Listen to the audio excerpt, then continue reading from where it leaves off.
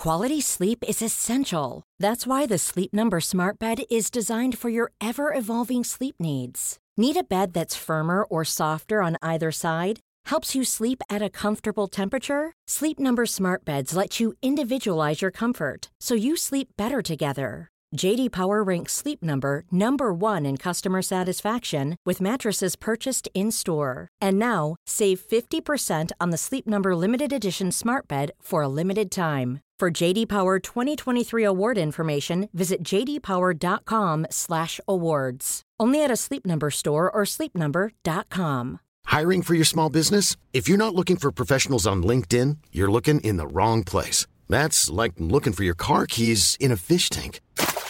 LinkedIn helps you hire professionals you can't find anywhere else, even those who aren't actively searching for a new job but might be open to the perfect role. In a given month, over 70% of LinkedIn users don't even visit other leading job sites. So start looking in the right place. With LinkedIn, you can hire professionals like a professional. Post your free job on linkedin.com/people today.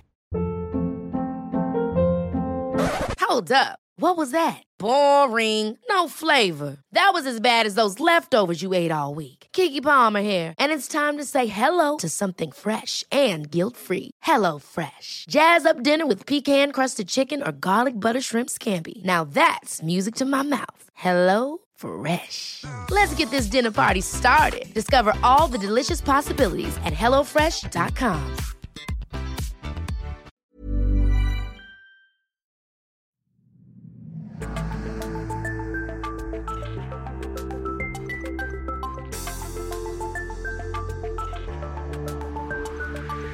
Hey everyone, and welcome to the Boost Your Biology podcast. My name is Lucas, and I'm the founder of Ergogenic Health. Together in this podcast series, we will go underground to explore cutting-edge health and human performance insights that you simply cannot search on Google to help you upgrade your existence.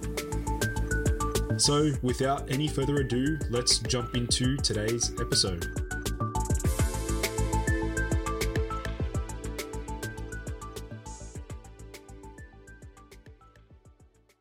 Hello, everyone, and welcome back to the Boost Your Biology podcast. Today's extremely special guest is a postdoctoral researcher at Stanford University and is a very well-known, impressive science communicator on social media. He presents phenomenally well and is able to articulate complex ideas in easy-to-understand ways. Ben, Rein, welcome to the show, man. Thank you so much for having me. Thanks for that very special introduction. I appreciate it. I've been following your work and I've seen your posts and the way that you articulate things, and it's very impressive to say the least. So I usually like to start out the podcast with getting to know the guest a little bit better. Ben, do you want to tell us a little bit about yourself? What made you so fascinated with the human brain? Yeah, first off, thanks again. That means a lot. I initially started off my earliest schooling was in psychology, and I was mostly interested in like why people did the things they do, what made people different, why people behave different ways, especially in social settings. I was always interested in that.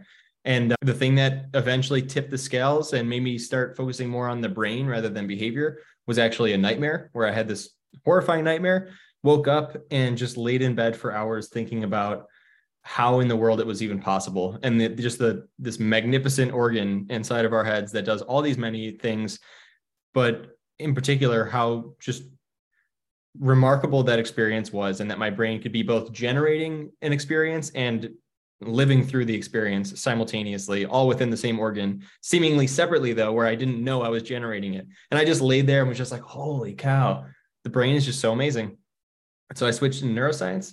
And I ended up merging those two things where I got to study why people behave the way they do in social settings, but from a neuroscience standpoint. And so I did my PhD research studying autism spectrum disorder and the neurobiological changes associated with it.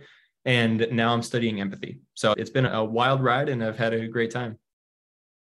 Fascinating stuff. Everything you talk about, like on social media, and even just a little bit about your background there just really excites me, because I think we share some similarities with that deep level of curiosity into understanding the brain. So maybe, Ben, we can touch on neuroscience like this term that's thrown around quite a lot. What does a typical neuroscientist actually focus on? Yeah, there are so many different levels to neuroscience that can be studied. And I just gave a talk for this conference about this question of like, what is neuroscience?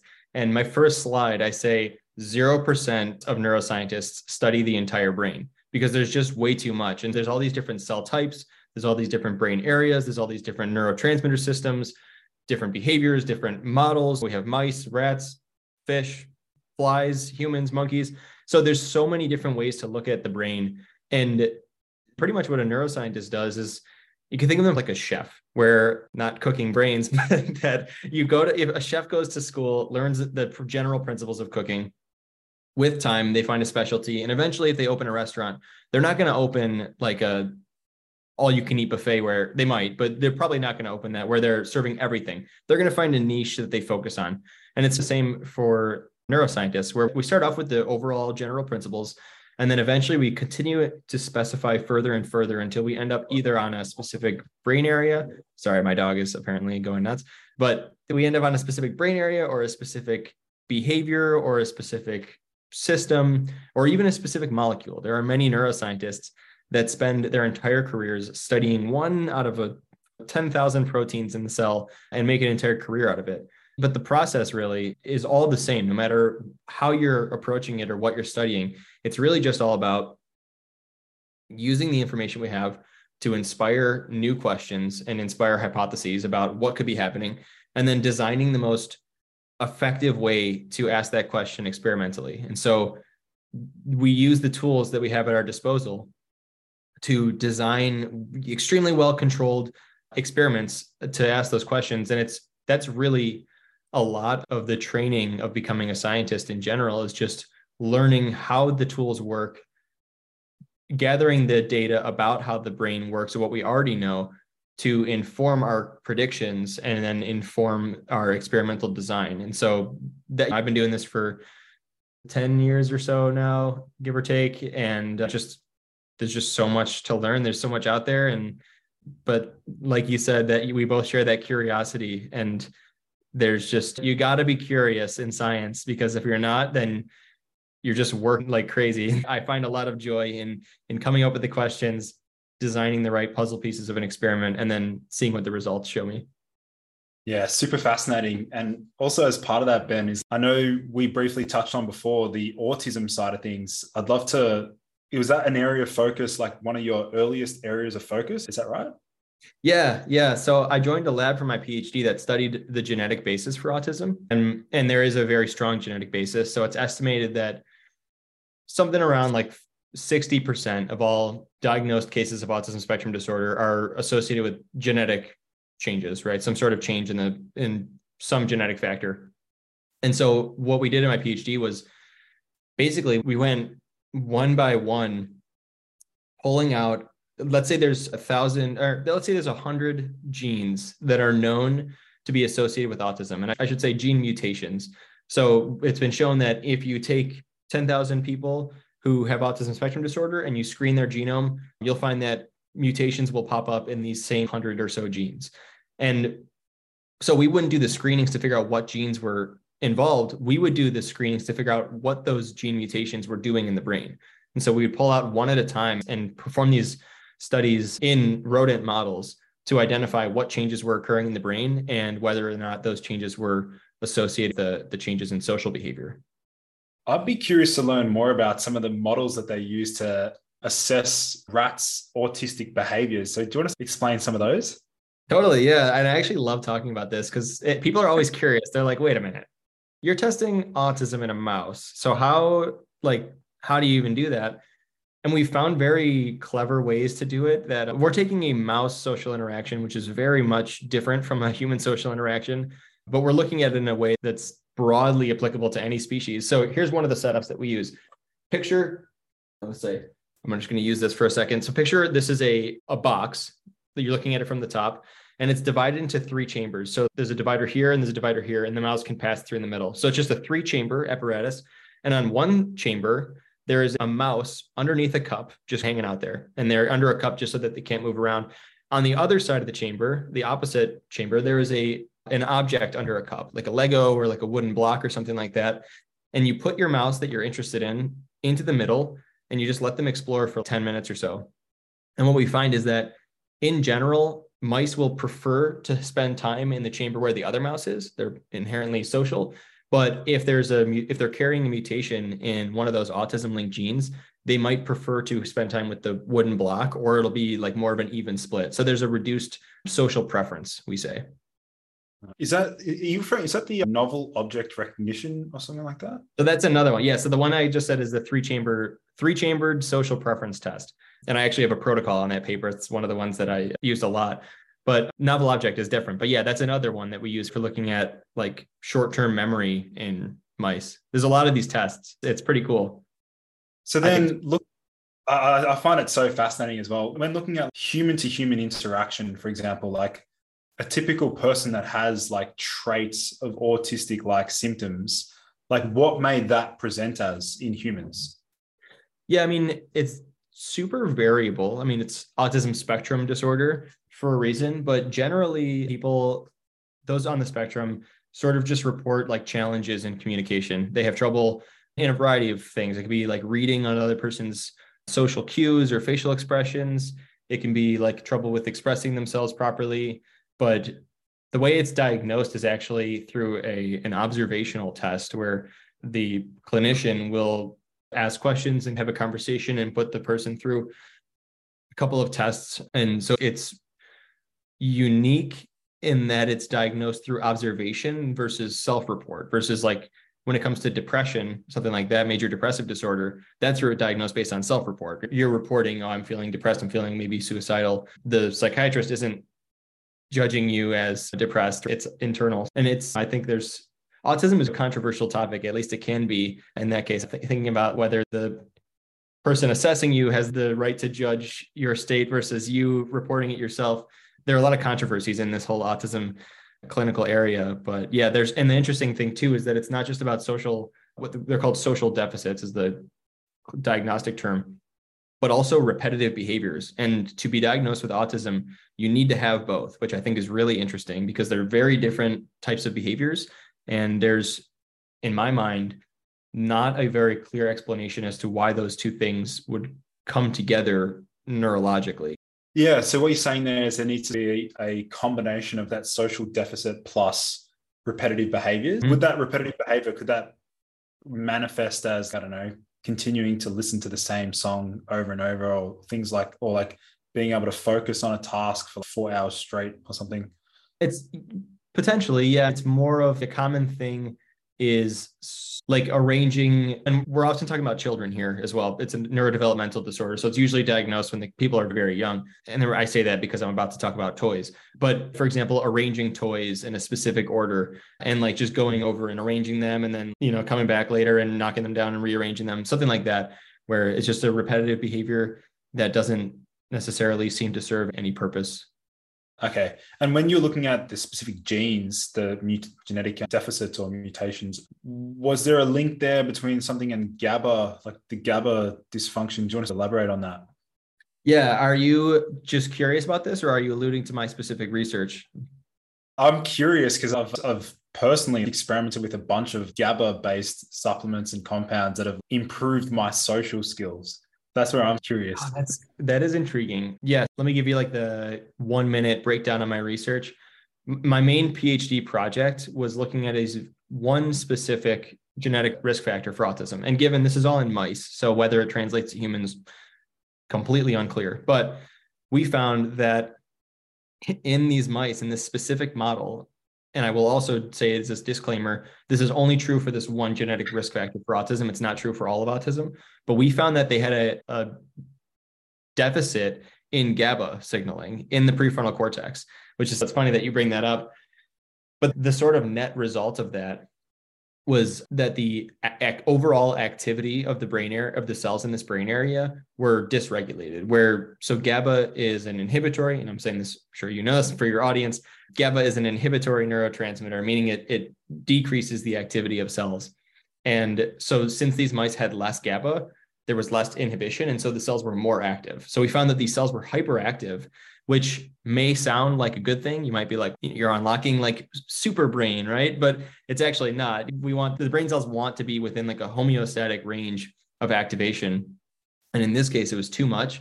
And we found that when we restored the function of those GABA synapses and brought the brain cells back down to a sort of happy, you might say, level of activity, the mice became more social, even with the genetic mutation. Yeah, that's super fascinating. I mean, just sharing my own personal experience, like I've been told by a number of people that I have autistic-like symptoms based on the way that I interact with people, or like the way that I am able to just focus for hours on end and things like that. And when we're looking at like the GABAergic system, like for example, taurine, which is an amino acid, I'm sure you're familiar with taurine, which is highly GABAergic and promotes GABAergic neurotransmission, blocking glutamate signaling. I find that helps me to socialize in the same way that, for example, ethanol, alcohol would do. We know that both like ethanol, actually, that just brings up another point. Have you seen any correlation between ethanol or alcohol consumption and, I don't know, like autistic symptoms at all? Like social behavior? I don't think so, but I also I'm not very familiar with that literature, but I was just thinking about that, as a scientist I'm still doing this type of research, studying autism on this level. And I was thinking about that recently. I was like, I wonder if we took mice and we put them in that 3-chamber where they could hang out with another mouse or hang out with an object, and we gave them alcohol, would they become more social? And I looked it up and someone had done it, and I believe that they did become more social. But I was just thinking about the fact that like human beings as a whole have decided that Friday, Saturday night, they have the time to themselves, and they have decided that they would like to spend that time drinking alcohol and being around people and just socializing with strangers. And I find that really interesting that it's that rewarding that the world has collectively agreed to do that with their free time. And sorry, a little bit of a divergence there, but it's a good point. No, that's funny as well. Because I remember there was looking at, because I'm a naturopath, like naturopathic background, we look at like how gut health and the microbiome can influence like neurotransmitters. Most of our neurotransmitters like serotonin receptors and serotonin production is produced in the gut. And then I remember looking into like how different short chain fatty acids, there's a really strong correlation between elevated levels of propionic acid and like autistic like symptoms, things like that. With the neurotransmission stuff, I'd like to segue into the depression theory and serotonin. I know you've spoken extensively about this. What does the current body of literature suggest as far as the correlation between serotonin and depression? Yeah, I'm curious about this question because I think that you're trying to get me somewhere, and I'm perfectly fine going there. So I'm wondering if it's worth, instead of answering your question directly, if it's worth me backing all the way up historically and talking about the serotonin theory of depression, because I just wrote an article about this. So let's do it. All right, I'm probably going to get some things wrong, but let's go for it. In like 1950s or something like that, people were looking with science of medicine were looking to treat tuberculosis. And so they developed this drug and gave it to patients. And they found that people were becoming, oddly enough, more happy after they took it. And so whatever, it wasn't working for tuberculosis, but it was definitely helping their mood. And they turned out to be MAO inhibitors, monoamine oxidase inhibitors, which increased overall the levels of monoamine, so serotonin, dopamine, norepinephrine. And they were curious about why this improved mood. I can't remember how the research track led, but later on it was found that like those drugs, another class of drugs called SSRIs, which had the same effect, but only on serotonin, also produced the same effects on mood. And so at that point, they started to think, okay, maybe the effects are occurring primarily through serotonin. And maybe if boosting serotonin increases mood, then maybe low serotonin is the cause of depression. And they just kind of went with it. And there was also some data that showed that in people who died by suicide, this was like really early on, I feel like this was also like the 60s or 70s, people who died by suicide, they showed lower levels of some serotonin markers in the brain. And so it confirmed the hypothesis, and they just went with it. And then I think from there, I wasn't around for it, or at least old enough to see it all, but companies that were selling these drugs as antidepressants started selling everyone, hey, it's very simple. There's a chemical imbalance. Low serotonin causes depression. We got this drug that'll boost serotonin, make you feel better. And then over the subsequent decades, a few decades, more and more research started coming out where it was just becoming more and more murky, where it seemed like this marker of serotonin signaling was not actually changed in people with depression, and this one and that one, and maybe there's something there, probably not. And it just started to fall apart, but there wasn't really any clear conclusion until last summer when this group of scientists went through the literature and did what's called a meta-analysis, where they went through and pulled all the data from existing papers and combined and summarized it. And they were looking specifically at data implicating serotonin or low serotonin in depression.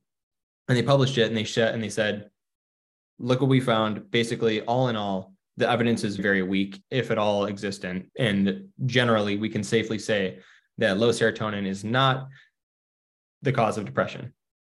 And since then, there's been a little bit of pushback. Some scientists have said there are some criticisms of the paper. They did leave out a few studies that do show low serotonin in depression. But overall, all in all, the way I look at it is, regardless of whether there's evidence for it, still, if low serotonin is the cause of depression or a cause of depression, it's probably only the cause in a subset of people where it's not reproducibly detectable in people with depression.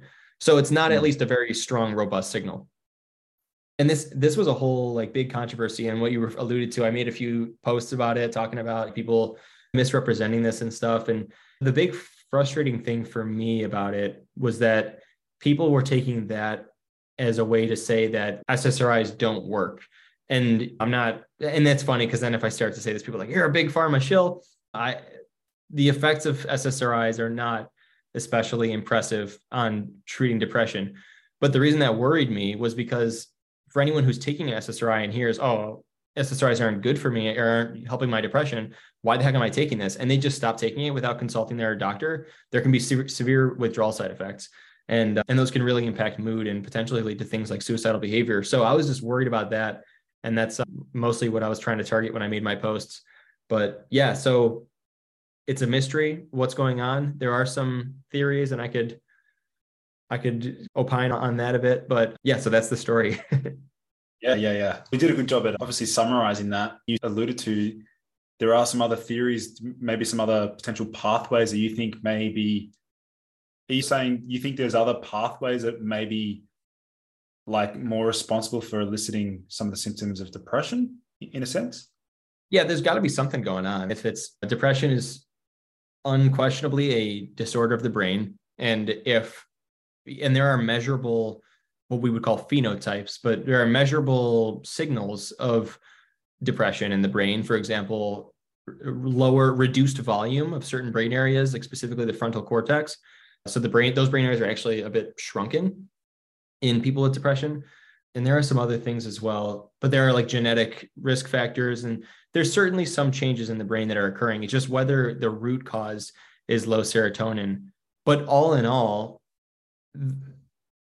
regardless of whether the cause is low serotonin, if someone takes SSRIs and it boosts their mood, then there's no denying that enhancing serotonin signaling is improving their symptoms. And it's probably targeting the systems in the brain that are at the root cause. So it doesn't, low serotonin doesn't need to be the cause for boosting serotonin to be the solution. And so, and there may be better solutions out there for sure. And there's a lot of research being done on psychedelics and stuff now, but it's funny because there are a lot of people who attack SSRIs and say that psychedelics are the solution instead. But what's funny is that psychedelics act on the serotonin system as well. So it's, and there's nothing wrong with that. I don't know. There's always controversy. I'm always caught in between people arguing in my comments, and I'm just like, everyone stop. Yeah. We can all agree. It's all the same. Well, we're about to go there. In terms of the psychedelics. Obviously, you've done quite a lot of research in that area. First of all, I want to start out with what research around MDMA. Obviously, it's not technically, it has psychedelic-esque properties, or it's more of empathogenic. But did you want to let's first of all focus on MDMA, because obviously you've explored that in detail. What was the existing literature suggesting as far as MDMA therapy? What was the primary area of focus? And what are the future studies that you're really excited to see on MDMA therapy? Yeah, so MDMA is a drug that I'm really interested in because, as I mentioned, I'm interested in social behavior and what makes people do the things they do in social settings, what makes people more outgoing than others. And MDMA has this amazing property of making people more social and making people feel more connected. And it's just super interesting because if you look at MDMA and you compare its structure to methamphetamine, it's very similar. And like methamphetamine, it also activates dopamine signaling in the brain, but it's got some other unique properties. It also acts on like serotonin and norepinephrine, and then it seems to be indirectly acting on oxytocin. And as a result of this chemical mixture, whatever's going on, this bouquet of chemicals activating all together, people just feel really socially connected. And but it also has this just general like euphoric kind of property to it. And so answering your first part of your question about the literature on the clinical approach or clinical applications of MDMA, MDMA has been implicated in treating PTSD.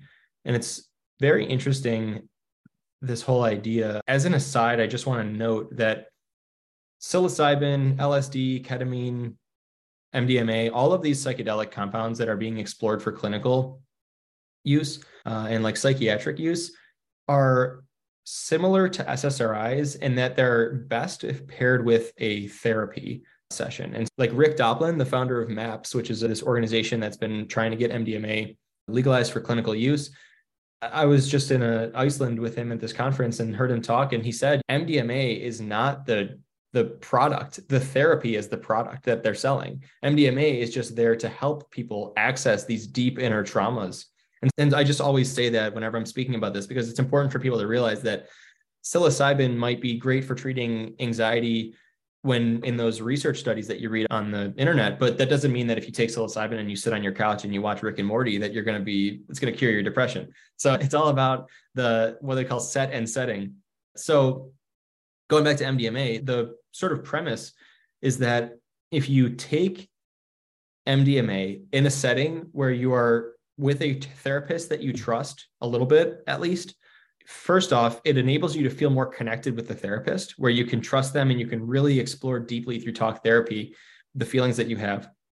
But second, because it makes people so euphoric, or it makes everything in general more pleasant, it allows people, especially with PTSD, to explore these deeply held traumatic memories that may normally be very difficult to access and confront. And so you might, if you experience something traumatic in early life, like maybe a sexual assault or something like that, or if you're a soldier and you experience trauma at war, those things, if they come up in your mind, might just make you feel terrible. And immediately you just, no, I'm not thinking about that right now. And it might become so natural over time that you suppress those memories.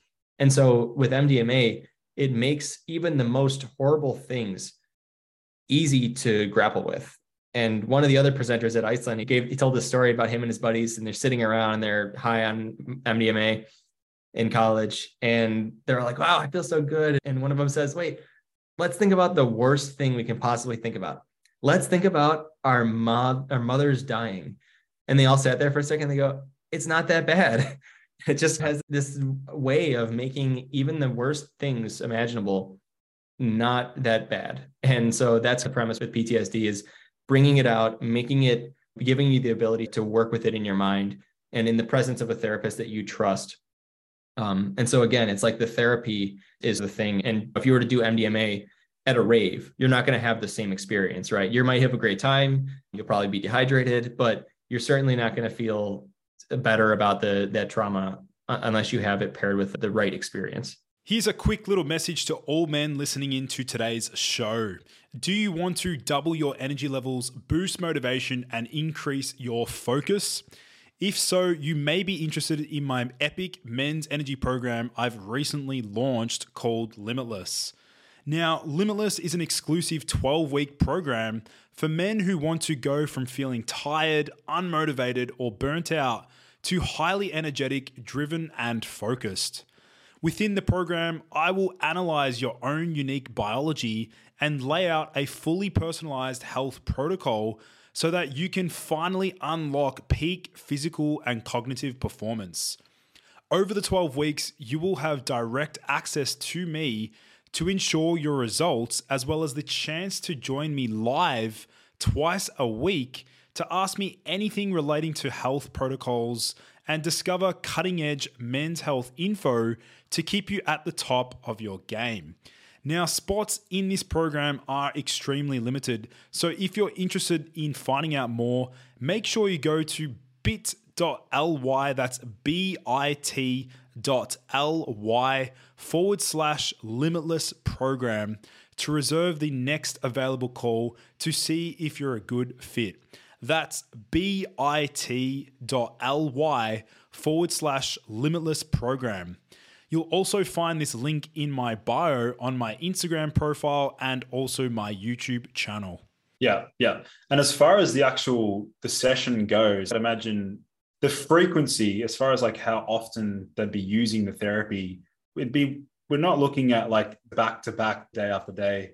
We're looking at maybe once a month? Like, what's the treatment protocol usually?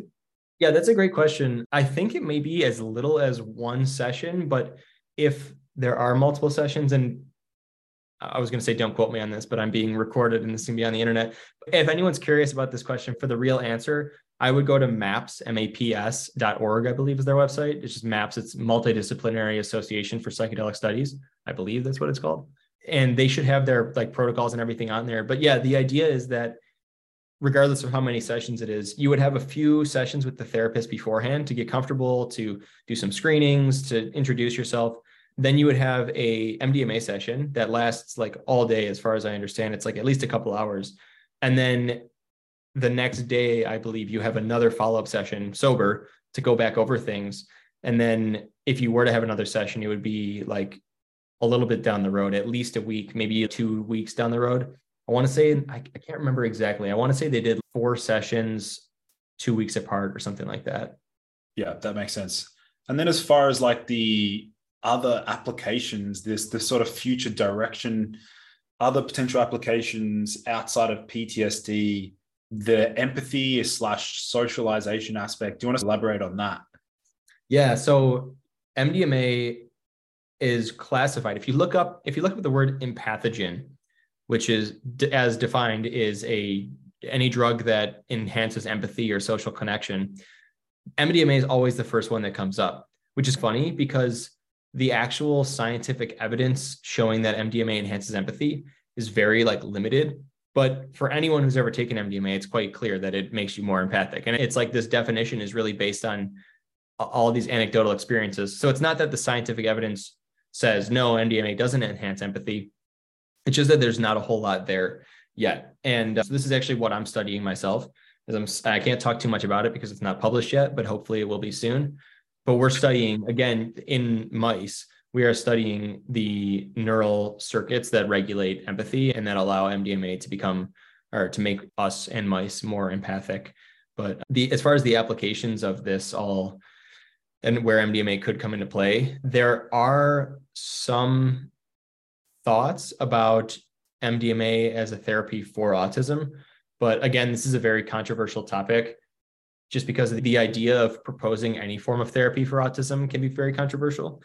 And I'm admittedly not sure how I feel about the idea of MDMA for autism, but the idea that MDMA enhances social connection, enhances empathy, and social connection and sometimes empathy are things that are often affected in autism. Those dots all line up. So whether or not it will become a real thing, who knows? But I've always half joked, I'm in the US and I've always said MDMA enhances empathy. It should be mandatory that before political debates in the United States, all the participants have to take MDMA, and just instead of attacking each other, let's just hear each other's ideas and just have an empathic conversation. Let's talk it out. Yeah, that would be pretty funny. We briefly touched on the oxytocin pathway. I've seen some research linking, the fact that it can agonize certain serotonin receptor, and downstream agonism of that 2A receptor can lead to the serotonin 1A receptor. Because I've been really fascinated with that particular serotonin receptor as it relates to anhedonia or blunting of that pleasure response. There is a particular herb there's actually an article that I've written that's gone viral on the internet about a particular herb called ashwagandha and how that can elicit a state of anhedonia, similar to what we can see in some of the post-SSRI disorders, where they have the after SSRI treatment, they end up with a blunting of that pleasure response. And ashwagandha, one of the suspected mechanisms, and this is $1 million question because no one has figured it out yet, but what we suspect is happening is that ashwagandha is desensitizing that serotonin 1A receptor, which is the same pathway that a lot of the SSRIs actually work on, that can actually desensitize the 1A serotonin receptor in the RAF nuclei. And it's like the autoreceptor and it's like the gatekeeper. So if you desensitize that, it leads to an abundance of serotonin. But as it relates to, sort of the anhedonia side of things, I'd love to get your thoughts. What sort of research have you uncovered within the realm of anhedonia? I know we're switching gears a little bit, but as it relates to anhedonia, what do we currently know? Yeah, I'm not sure. That's a bit outside of my field. There's one paper that I could reference, but I can't remember any of the details about it. I read it recently though, and it had a very confusing conclusion where there was like a bunch of brain areas involved and it was like super complicated. So unfortunately, I don't really know, but I'm curious about this. So what you were talking about is that ashwagandha with repeated use can lead to an anhedonia type phenotype? Yeah. This is something that's like reported in a number of people that have used like this particular herb and luckily I was I was like one of the first to identify this issue because I'm like heavily testing a lot of products and also like always scouring like what people are discussing and reporting and stuff. Quickly identified that a lot of these individuals started displaying like almost like psychopathic tendencies where they're just like their emotions are just blunted. They're so numbed that they're just like nothing really excites them. They just feel like they've lost that emotional depth. And even there's like a phrase known as there's like consumatory anhedonia versus anticipatory anhedonia. And the anticipatory anhedonia is like it's like blunting the excitement leading up to something that should be exciting. So let's say Friday night, we're going to the football, for example, and during your work from like Friday morning, you're like anticipating going out that Friday night. And it's that build up of pleasure that ashwagandha can like scrub that out. And like, you don't get that excitement leading up to pleasure sort of thing. Wow. That's awful. That's one of my favorite emotions. I think that is my favorite emotion. Emotion is anticipatory excitement. Oh yeah, of course. Way off topic, but I always find, do you find this? I find that when I'm excited about something, I find it more pleasurable to be excited about the thing than to actually experience the thing. Oh, 100%. That's anticipation of a holiday, for example, can oftentimes be. And then the holiday comes in, you're like, oh, what do I do with myself? Oh, yeah. I need to plan my next holiday. Yeah. I'd love to, so the empathy side of things, let's discuss that a little bit further in terms of some of the models that we use. You mentioned that the chamber one. I don't know if you're able to share this here because you said you're conducting studies on MDMA and empathy, but do you have an idea like which models you're planning on using for those studies? Yeah, we do have a model. So there's a model of empathy in mice, which is, there's a few of them, but this one is particularly interesting. And it was also developed in the lab that I'm currently working in. And it's called the social transfer of pain.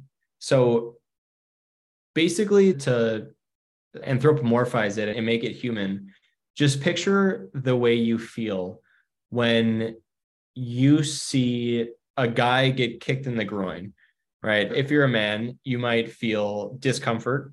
If you're a woman, imagine, especially if you're a mother, imagine the way you might feel watching a video of someone going through labor, right? Giving birth.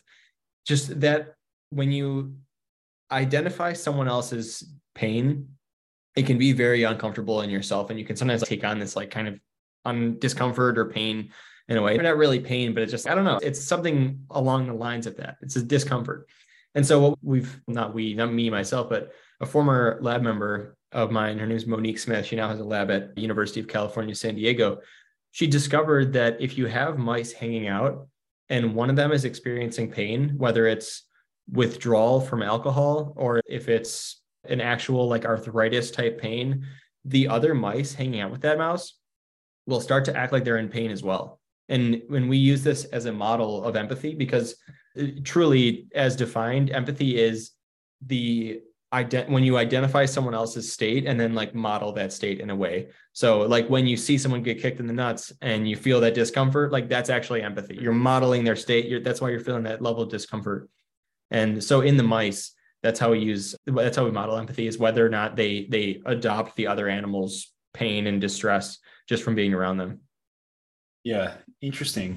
Even you just describing that, like visualizing a guy getting kicked in the balls, like I actually started feeling a bit of pain down there. Yeah, like, isn't it strange? And just to go there, not into the balls part of this, but into the pain part of this, there's studies showing that if you watch someone experiencing pain, whether it's like being like poked in the hand with a needle or being shocked with an electrical stimulus or something like that, there's a bunch of brain areas that are activated, but some of those brain areas are actually overlapping with the brain areas that are activated by pain itself. So some level, seeing someone else experience pain is in the brain similar and in some ways identical to experiencing pain itself. So that might be why just the idea of that sucks to think about. Yeah. There's definitely I can definitely relate to that. It's funny because in my talks about empathy, I'll throw on the board this big picture of someone's hands getting slammed in a car door. And it's not like violent or graphic or anything like that. It's just a car door closed on someone's fingers. It looks just like this. And when I pull it out, the crowd goes, oh, and it's just funny because you're just looking at a picture. That's all. No one's hurt here, but you feel this distress. And it's really a remarkable thing. What about some other, like just in general, like some other really cool or crazy scientific experiments that you've seen conducted in the realm of, it can be any area, but like maybe within the realms of like social behavior, any other weird like experiments that you've seen conducted? Yeah, there's a bunch of cool stuff regarding what I was just talking about regarding the empathy for pain. All right. As I mentioned, viewing others in pain is uncomfortable and it makes people feel in a way as if they're in pain. If you give someone, okay, so to make this simple, let's assume that for this description, you are experiencing pain. I am observing it. Okay. If you give me painkillers while I'm watching you in pain, I will report your pain as less severe and my discomfort is less severe. So by blocking my ability to experience pain, you block my ability to empathize with your pain. Now, going another step further, if you give me a placebo pill, a sugar pill, and you tell me that it's a painkiller, that will also block my empathy for your pain. So placebo painkillers and also placebo painkillers block my pain. So if you give me a fake painkiller and then you zap my hand, I will report it as being less painful. So placebo painkillers not only block your own pain, but also your empathy for others' pain.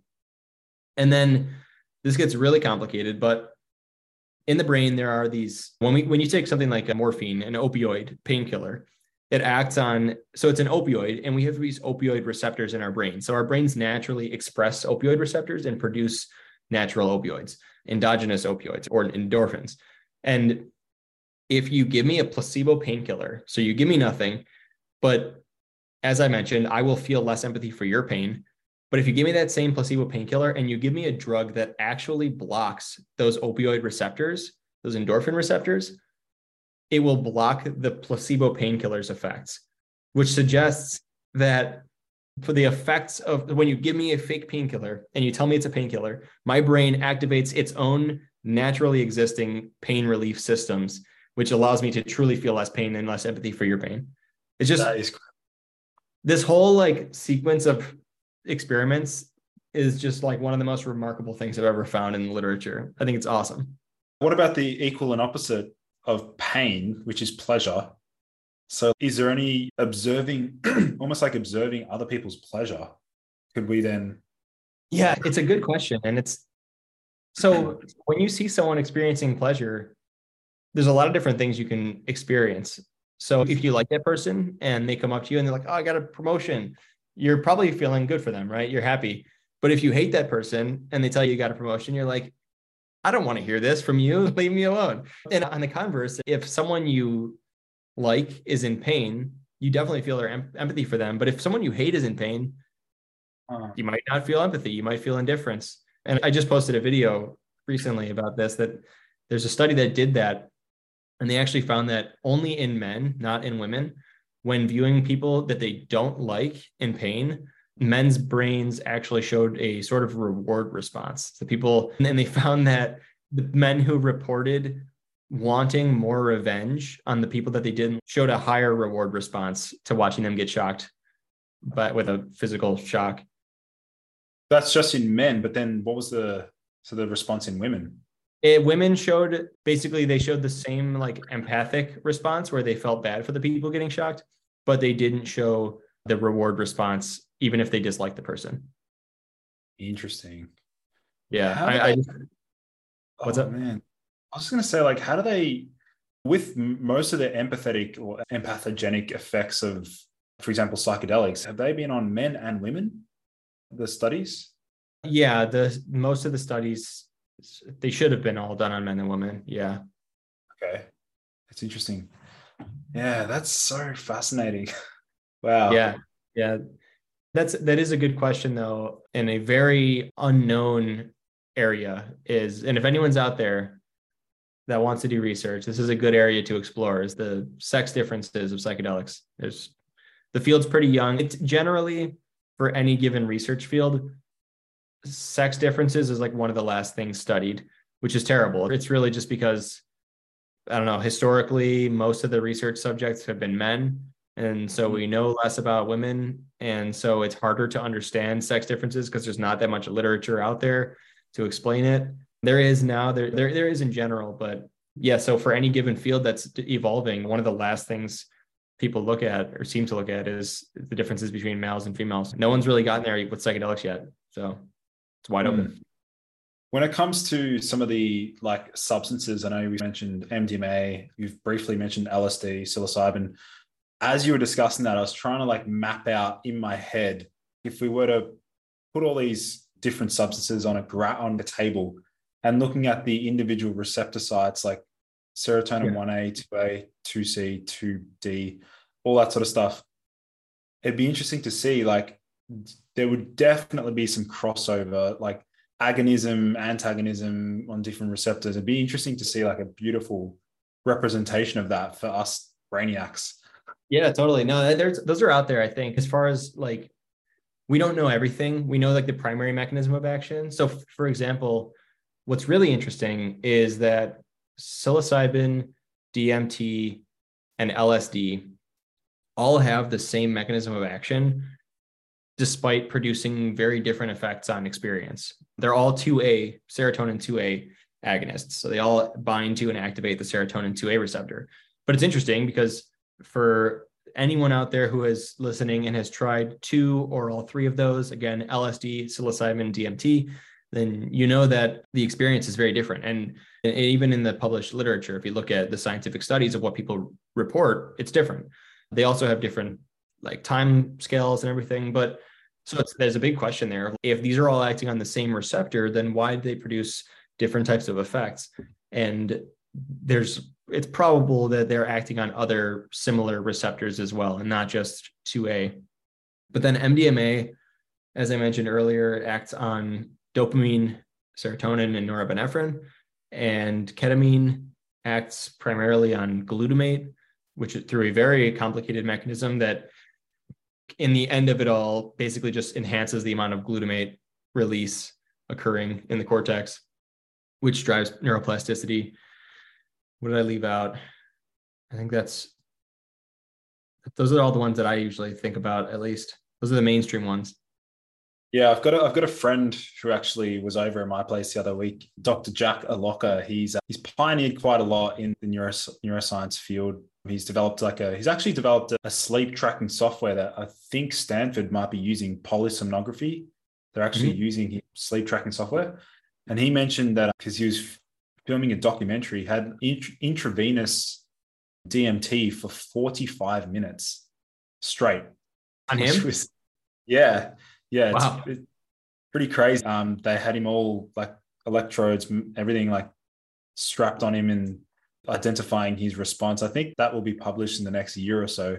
But what we see a lot in some of the research papers is like they oftentimes like will quote something known as the mystical experience. You see, you want to elaborate? What does that actually mean? Yeah, I mean, there's a bunch of scales that are used in science for assessing and scoring the psychedelic experience. And yeah, there are a few of these terms that are funny, like mystical experience. Another one that's thrown around a lot is oceanic boundlessness, which is just a feeling of just how else can I say it? Oceanic boundlessness. It's just the world is your oyster to explore. Just you exist everywhere. But yeah, the mystical experience, what a lot of people describe on psychedelics, specifically on things like those 2A agonists like LSD and psilocybin, is these like really spiritual type interactions. And a lot of the time people seem to be being visited by like spiritual deities and stuff like that, and having these godly interactions. And seeing people from their past who have passed on and just all sorts of things like that. And it's just, I don't know, this always bends my mind when I'm thinking about it. Like the fact that there exists a receptor in the brain that when you poke it just makes you see God. It's just amazing to me. And yeah, the mechanisms of how it's going to take a while to figure out. That's definitely an exciting space. I'm curious to know for yourself, Ben, the future, like the next maybe 1 to 2 years within the realm of neuroscience. Obviously, empathy is a big focus area, social behaviors. Like, what are you really excited to see more research on? Is there a particular application for a certain maybe drug or something like that? What are you really excited to see more research on, or potentially even pioneer yourself? Yeah, I don't want to give too much away, and I always get afraid talking about it, but I'll talk about it because I think it's so cool. I personally, being a neuroscientist and being very active on social media, I'm personally very interested in the intersection between social media and social neuroscience and how people behave socially on places like TikTok and Instagram and Facebook and stuff, and how these complex interactions that we have in person have been dissolved into these 2D text to text interactions. And that does seem to change the way we interact with people. People seem to be less empathic. People seem to be more quick to jump into fights and argumentative. And so a space that I hope to explore is how social media affects the way we engage in interactions, how our brains engage in social interactions, because we do it every single day. And there's no research on it. I'm very excited to see that research when you either like reshare it or publish it yourself. But otherwise, I think we've covered so much. I know we've jumped different topics. It was a lot of fun. Yeah, it's been great. Can I ask you, Ben, if my audience wants to connect with you, follow your content, Instagram, YouTube, please let them know where they can find you. Yeah, so I am on TikTok, Instagram, and YouTube, and I suppose Twitter. I'm pretty much on all of them. So my name is Ben Rein, and I abbreviate it to B Rein. So it looks like brain. If you just search BREIN on any of those, I don't think there's other people with that name. So hopefully you should find me. But you could also just go to my website, which is my name, benrein.com. And I have my social media on there, my scientific papers, free to download, no paywalls if you're interested. And I also have free resources on there for students in science who are interested or who may be interested. Perfect. I'll make sure to leave those linked in the show notes. But yeah, otherwise, Ben, thank you so much for coming on the show. Yeah, thanks so much for having me. It's really been a lot of fun. Awesome. Thank you everyone for joining in to today's episode. For in-depth show notes and lessons learned, visit nofilter.media/boost your biology.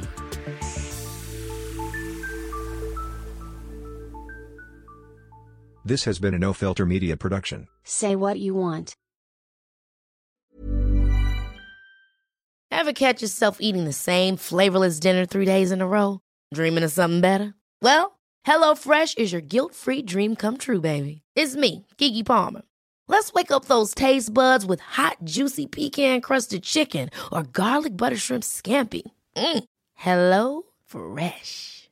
Stop dreaming of all the delicious possibilities and dig in at HelloFresh.com. Let's get this dinner party started.